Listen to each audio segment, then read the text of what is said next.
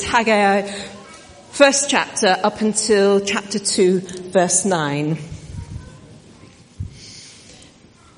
In the second year of King Darius, on the first day of the 6th month, the word of the Lord came through the prophet Haggai to Zerubbabel, son of Shealtiel, governor of Judah, and to Joshua, son of Jehozadak, the high priest. This is what the Lord Almighty says. These people say, the time has not yet come for the Lord's house to be built. Then the word of the Lord came through the prophet Haggai. Is it a time for you yourselves to be living in your panelled houses while this house remains a ruin? Now, this is what the Lord Almighty says. Give careful thought to your ways. You have planted much. You have harvested little. You eat, but never have enough. You drink, but never have your fill. You put on clothes, but are not warm. You earn wages only to put them in a purse with holes in it. This is what the Lord Almighty says. Give careful thought to your ways. Go up into the mountains and bring down timber and build the house, so that I may take pleasure in it and be honoured. Says the Lord, you expected much, but see, it turned out to be little. What you brought home, I blew away. Why? Declares the Lord Almighty. Because of my house, which remains a ruin, while each of you is busy with his own house. Therefore, because of you, the heavens have withheld their dew, and the earth its crops. I called for a drought on the fields and the mountains, on the grain, the new wine, the oil, and whatever the ground produces, on men and cattle, and on the labour of your hands. Then Zerubbabel, son of Shealtiel, Joshua, son of Jehozadak, the high priest, and the whole remnant of the people obeyed the voice of the Lord their God and the message of the prophet Haggai, because the Lord their God had sent him. And the people feared the Lord. Then Haggai, the Lord's messenger, gave this message of the Lord to the people. I am with you, declares the Lord.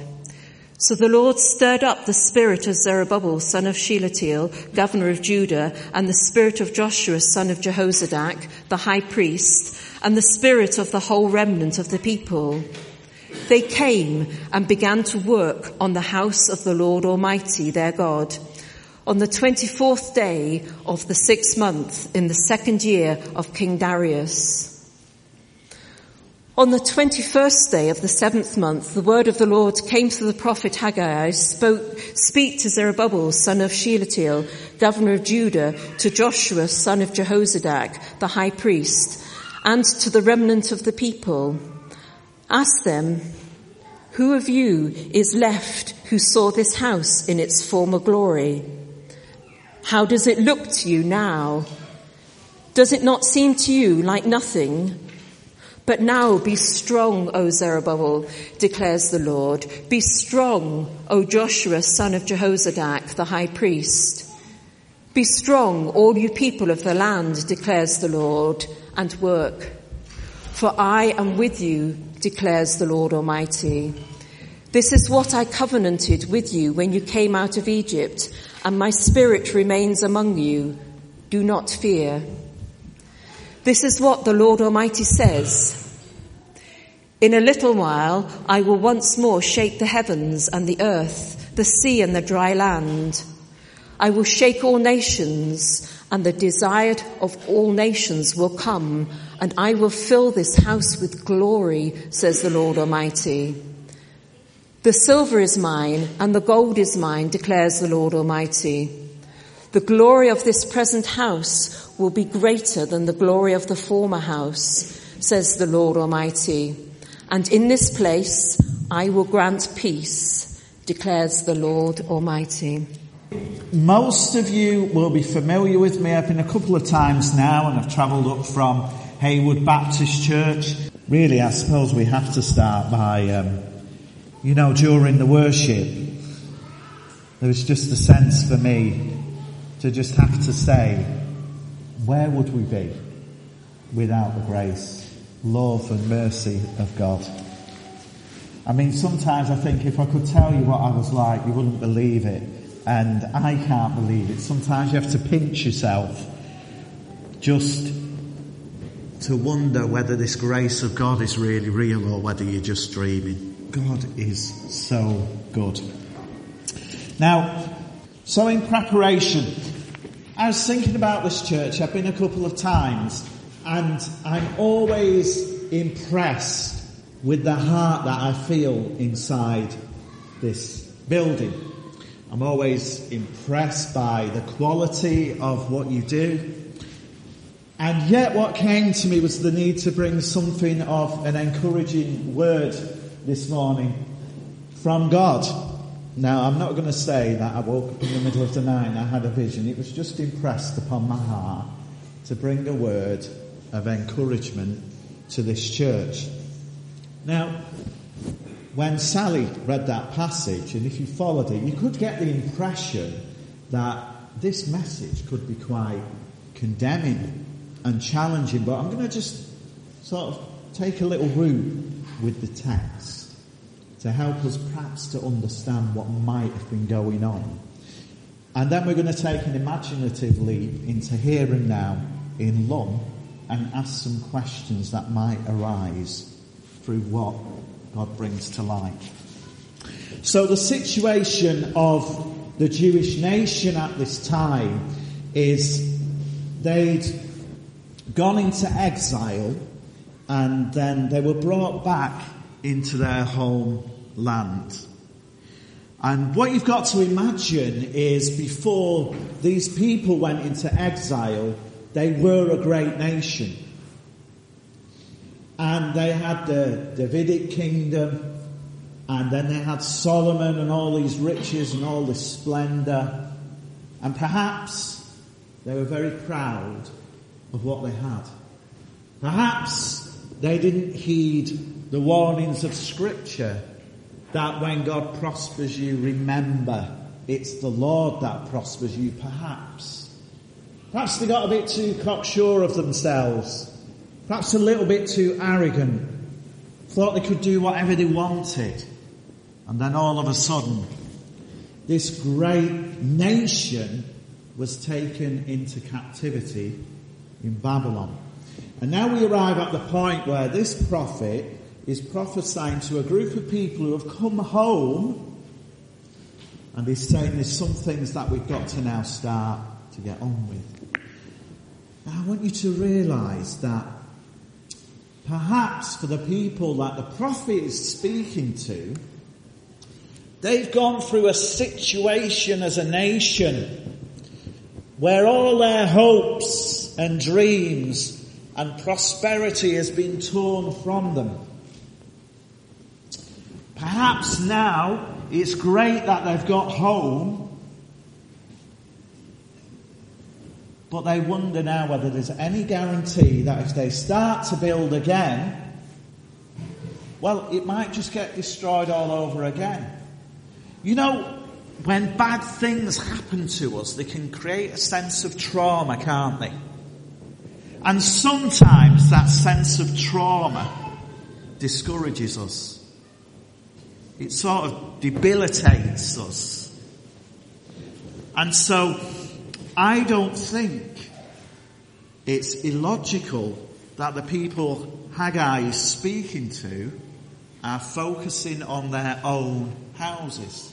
Because what happens when everything goes wrong in life? We often think, well, about the only thing we can focus on and control is what we have for ourselves.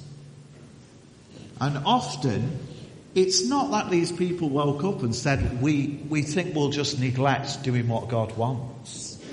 There was a significant trauma inside that nation which caused them to think, perhaps God will forsake us again.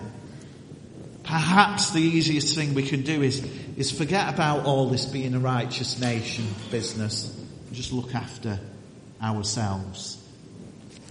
Now, I can understand that because I've done that myself.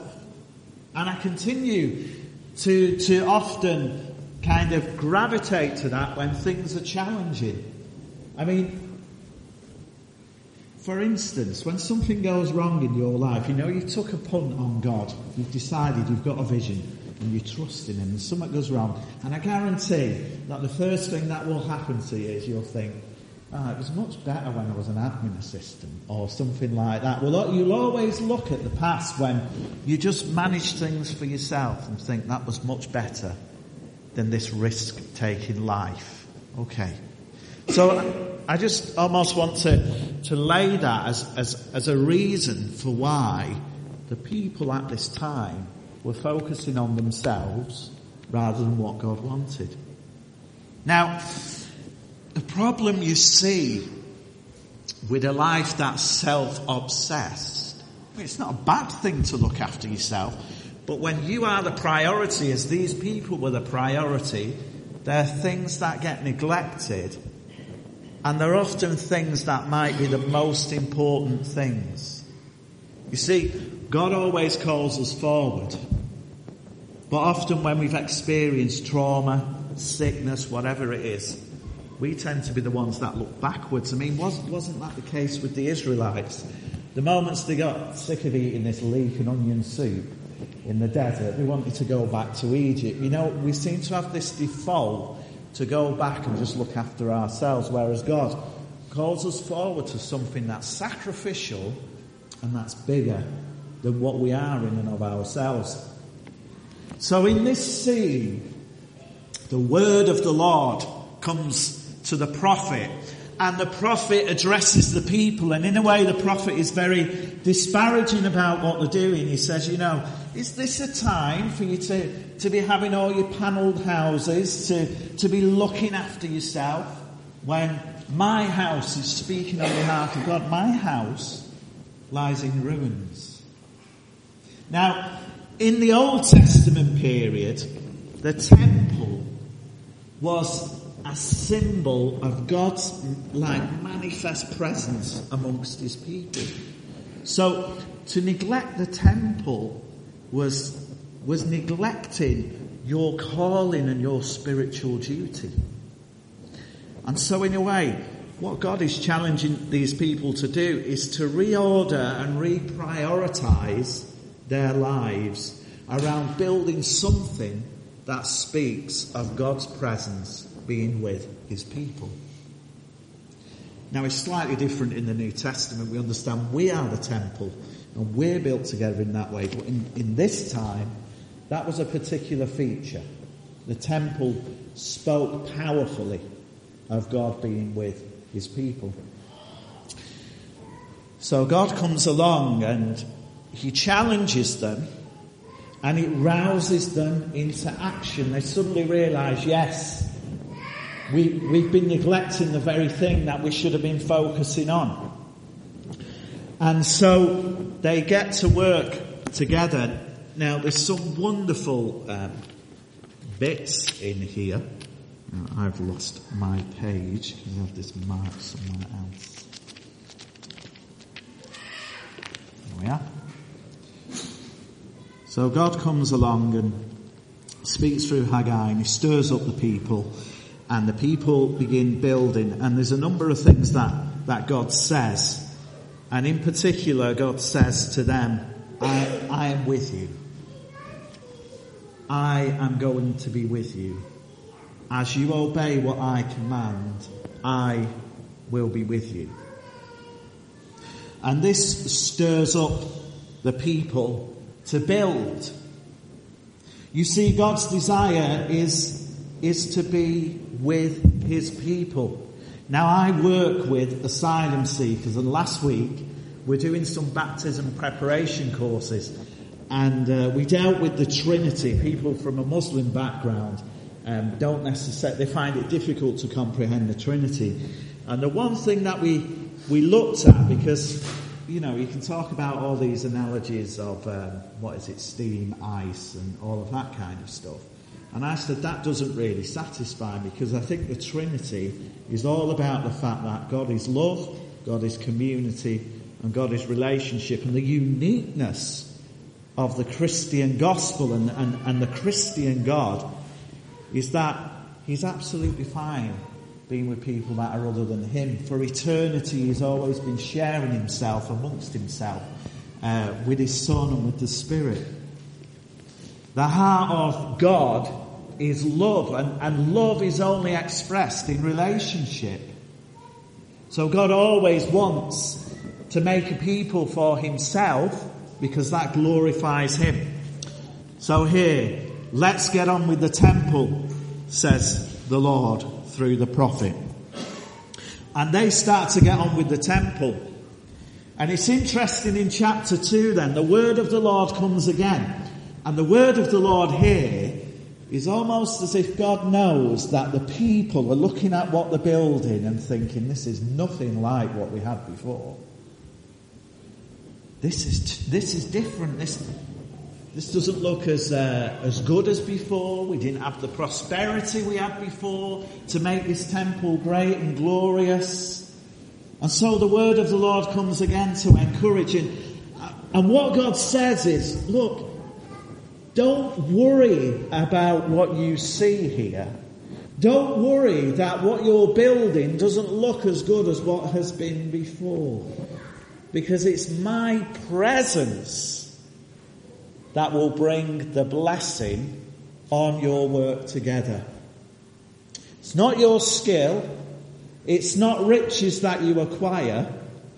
It's my presence that will bring blessing to your work. And there is a great promise, isn't there? He says, you haven't got all these things of prosperity now, but once you build this and once you trust me, things are going to come back to you that you was losing out on when you was focusing on yourself. Do you understand? Yeah? So he says, you've stopped building your panelled houses, you're starting to build this temple, and my blessing will be on that obedience. And he promises the prosperity you once had, the peace you once had, will return to this house, no matter what it looks like in its present state. So why have I chosen this to talk about for everybody in this room? Well, there's a number of reasons, but I think the biggest one is, hand on heart, because I got saved when I was 17, and then I had a number of years of my own kind of self-imposed exile. I came back to the Lord in 2014, and one of the things that I've noticed, the church isn't like what it was when I first got saved. Now, I don't mean it's backslidden beyond repair or anything like that. It's not just the church, but the world has changed too. And one of the problems is the church isn't the centre of people's lives anymore. It wasn't so much that way when I was 17, but a lot more people entered the doors of Hayward Baptist Church. We had more young people. There was a sense of hope. I mean, those who experienced the charismatic outpouring, you'll tell stories, won't you, of how it was great. People just got a guitar and sung a simple chorus, and it was like the Holy Spirit was amongst us.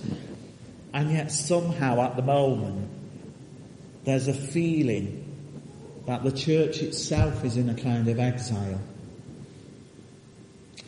People talk about almost Christianity now being on the margins and, it's peripheral instead of at the centre. And for some of us, that creates a trauma in our hearts. And that trauma can often make us do two things. One, it can make us just think, well, it was just a daft dream, wasn't it, that we was going to change the world. Let's just go home and focus on ourselves. But the other thing that can happen is the church can decide to batten down the hatches and just wait until Jesus comes again. And it's true, isn't it? We can think, well, we'll preserve what we've got.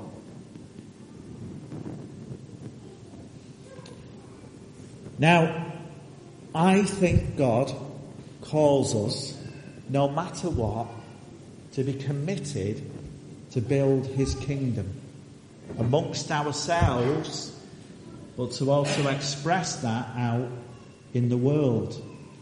You see, Peter says in one of his letters, and also in Ephesians it says very much the same, we are the living stones of this new temple, and we're being built together with Christ as the chief cornerstone. But we can get discouraged. We can look around, we can see how everything's changing. We don't know what to do anymore. I talked at a church last week and I said the rise in global terrorism has caused a lot of problems for the church, because we've had to look at ourselves again and look at the text that we've got and wonder whether we've done some bad things as well. We've had to start reflecting. And because now other religions seem to be competing with us, perhaps in different ways, we become insecure. We retract. Life becomes difficult. And it's easy to want to just think, well, let's just look after ourselves. You know, there's a spirituality that is inherently sinful. And that's just, I'm going to look after my own spiritual life and not care about anybody else. But we can do it. God calls us out. He calls us to a task. He calls this church to a task and a mission. And sometimes we have to wake up and realise there is still a future. There is still a glorious future for God's people. And there is a glorious purpose for this world, even though when you look at the news, it looks like the world's heading for a catastrophe. But the problem is, most people are either forsaken the faith or have just battened down the hatches in the church and are refusing to bring good news out into the world. I said quite controversially, preaching last week, I was talking about loving your enemies, and this is another call of how we get out. And I said, wouldn't it be wonderful if the church wholeheartedly embraced the teachings of Jesus and wasn't suspicious of migrants, but decided to shake their hand and welcome them in, so that suddenly they think, these people are kind, these people are nice.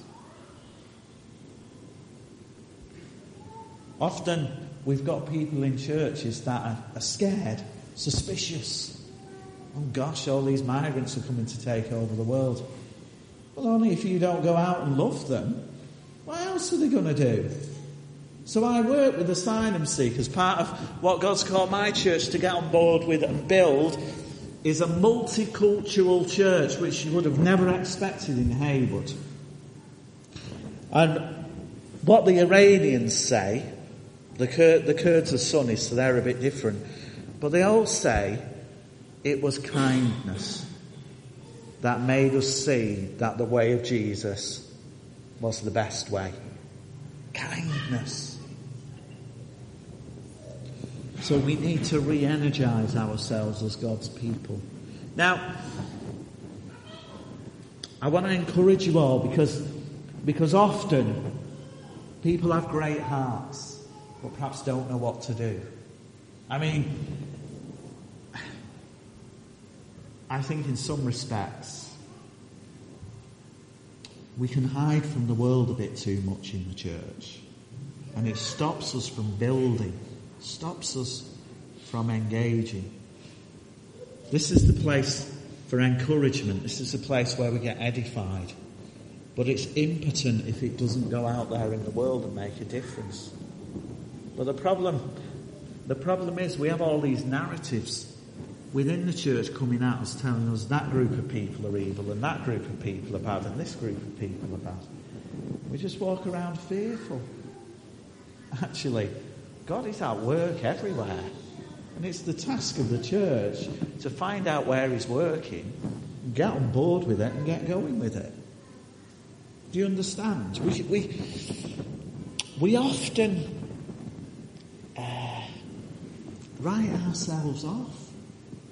You've all got good news. You've all got good news on the inside of you. You've all got wonderful news to bring into this world.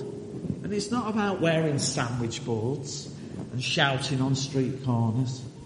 It's about being friends with those who don't believe they could ever be loved by God.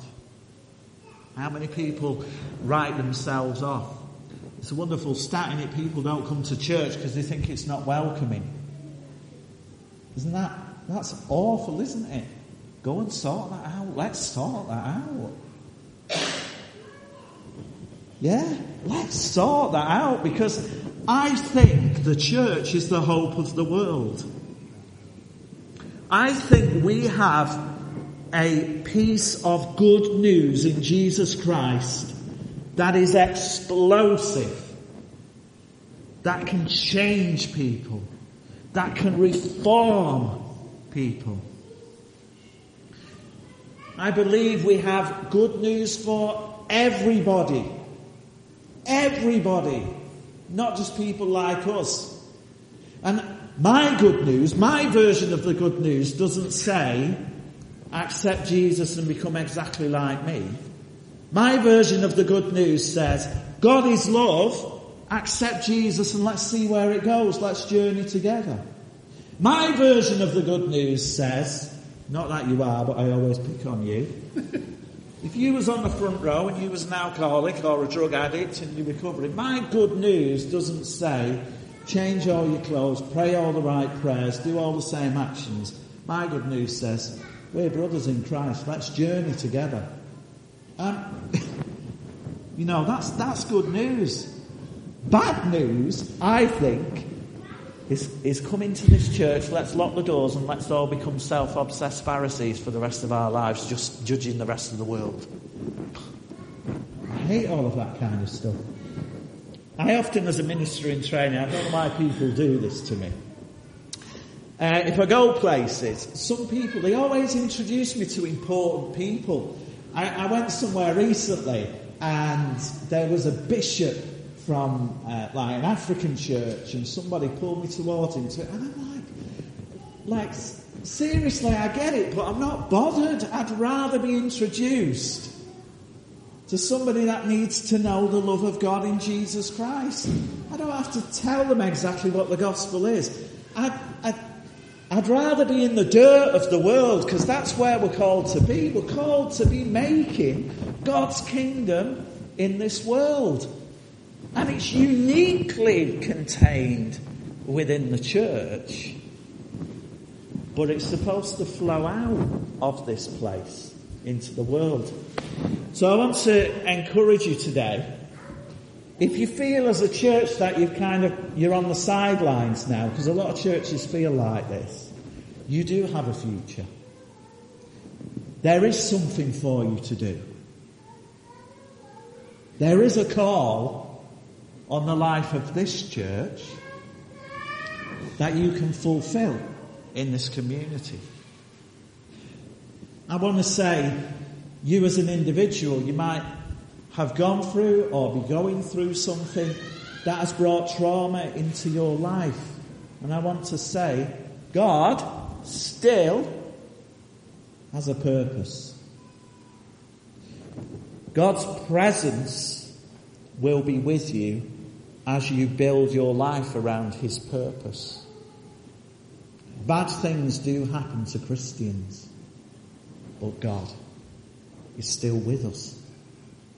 So if in your personal life today you have had a trauma, I want to say to you, God is still with you.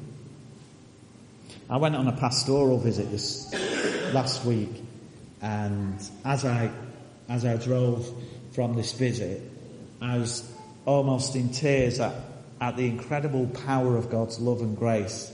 And this was with a very old lady. And those of you who are getting on in age, you realise, a bit like a computer, you end up needing lots of updates, and then you need loads of parts replaced in your life. So I went to visit this wonderful lady, and she's had a hip replaced, and now she's got gout in one of her knees. And I sat with her, and She was one of the most gracious people. Whenever I go and do a pastoral visit with this woman, I leave a lot more blessed than I believe she is left. But anyway, and we prayed together, and I asked whether I could lay hands on her leg, and I said, look, nothing's speaking, but we'll just ask God to improve this situation for you. But in the midst of my prayer, I realised, as you're getting on, and as your body and as your mind can't do the things it used to do, the one thing you need reminding of, the one thing you need to know, is not that God necessarily heals, although he does. It's that God is still with you. That can never be taken away. And I think for the church needs to hear the message, God in his grace is still with us. And he still has a plan and purpose for the church together and for you as individuals.